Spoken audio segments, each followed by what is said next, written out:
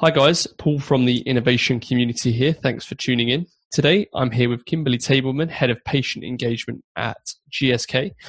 Kimberly is a life sciences R&D leader and an accomplished transformational business and technology executive. So great to have you with us. Thanks, Paul. Just tell us a little bit about yourself in a few words to start with. Well, I would definitely say I'm a change agent and a transformational leader in the R&D space, and I'm very passionate about transforming drug development. I spent the last several years as the head of digital clinical trials working through what it would look like to transform how we do drug development and really looking to cut the time to create and develop medicines from 7 to 10 years down to the goal would be 3 to 5 year time horizon. And central to that is obviously putting the patient right in the middle and really focusing in on their needs first. And so I have a great deal of passion around that, focusing on supporting patients at the point of their diagnosis all the way through their healthcare journey, well beyond their participation in a clinical trial. And where did your career in digital and data really start? So my whole career truly has been technology focused. So I did start with an undergraduate degree in management information systems. And my hypothesis at the time was that technology was going to underpin really everything and every industry. So I didn't have a clear idea at that time that I would end up in healthcare and life sciences, but I knew that technology was going to be key and instrumental.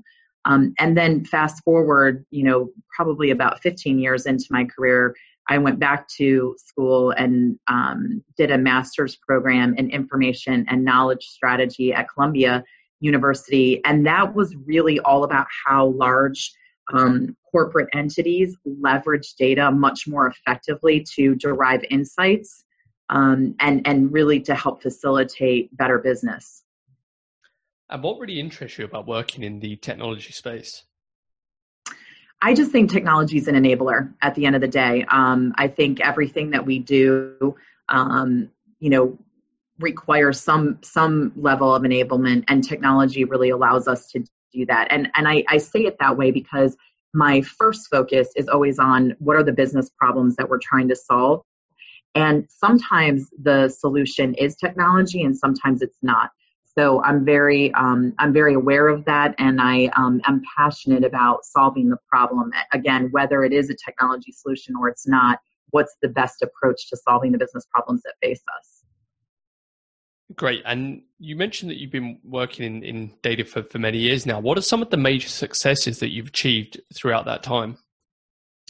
I think that when I was at Pfizer, I started talking about how we could use data in a quality management system more from a proactive perspective. So at the time, we were managing quality in a very reactive space, which meant how many quality issues or events were we having, and then managing it from that perspective.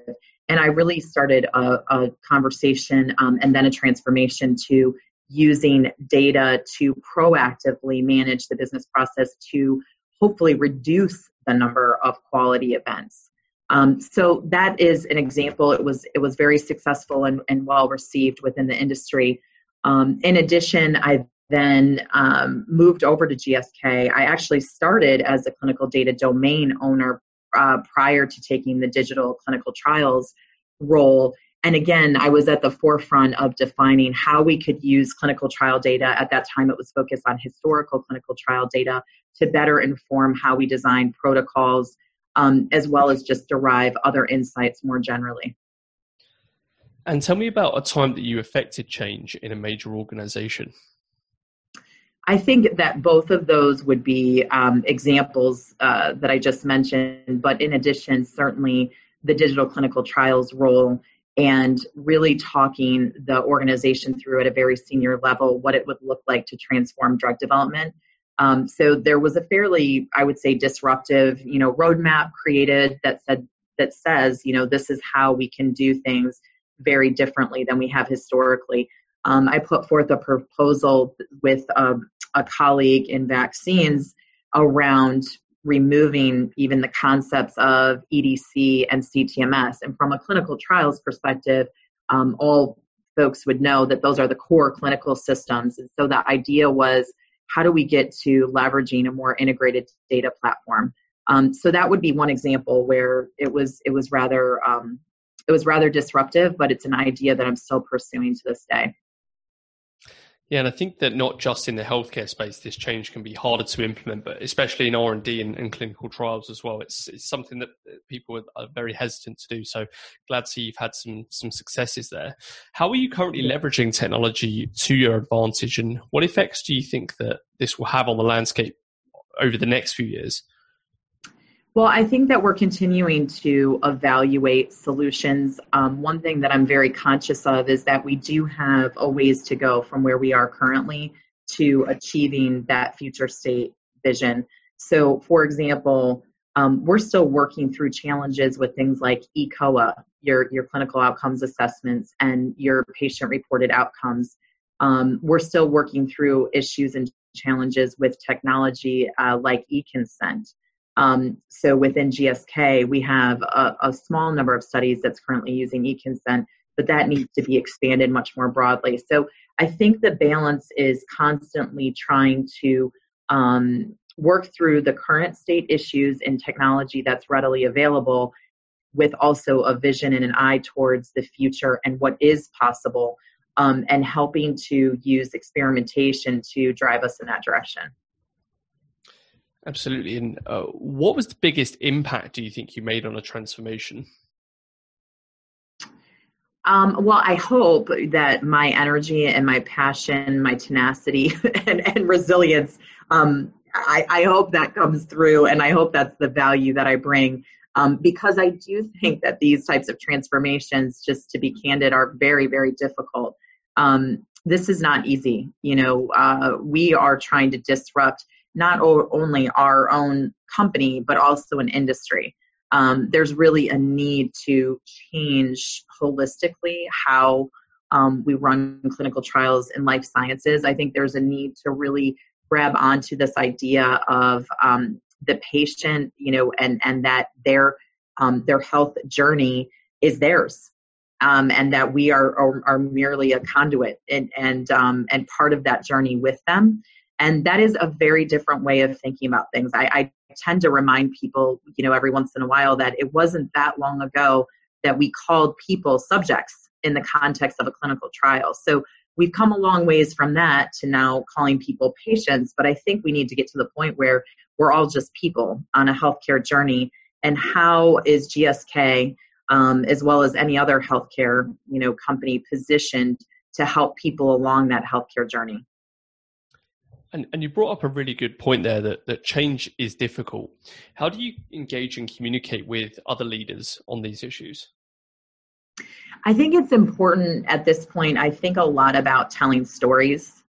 I think stories really resonate with people. And so I try to, you're sitting in a boardroom and you're having a conversation, and I constantly try to bring the patient's voice alive in those conversations. So, you try to get people to sit back and think for a moment, if they had just been diagnosed with some form of cancer, what would that feel like? What would they need? What kind of state of mind would they be in? And that seems to be, helpful and does resonate on some level. And where do you see the biggest opportunity for improvement in your own organization right now? I think that, I guess not being fearful of trying new things and being willing to learn, from them. I think there is definitely a comfort level, not only within, GSK, but again, within the industry at large. There's a comfort level with how we've always done things. And so I think this idea of doing things in a new way or in a different way, it's just something that we have to get comfortable with. And it doesn't mean that we're not a highly regulated environment. We clearly are, there are many other, highly regulated environments like financial services that has had to innovate over the years. And so I think we have to just keep overcoming those barriers or those natural tendencies to go back to what's more comfortable versus trying something new and at least seeing if it works or if the hypothesis stands up.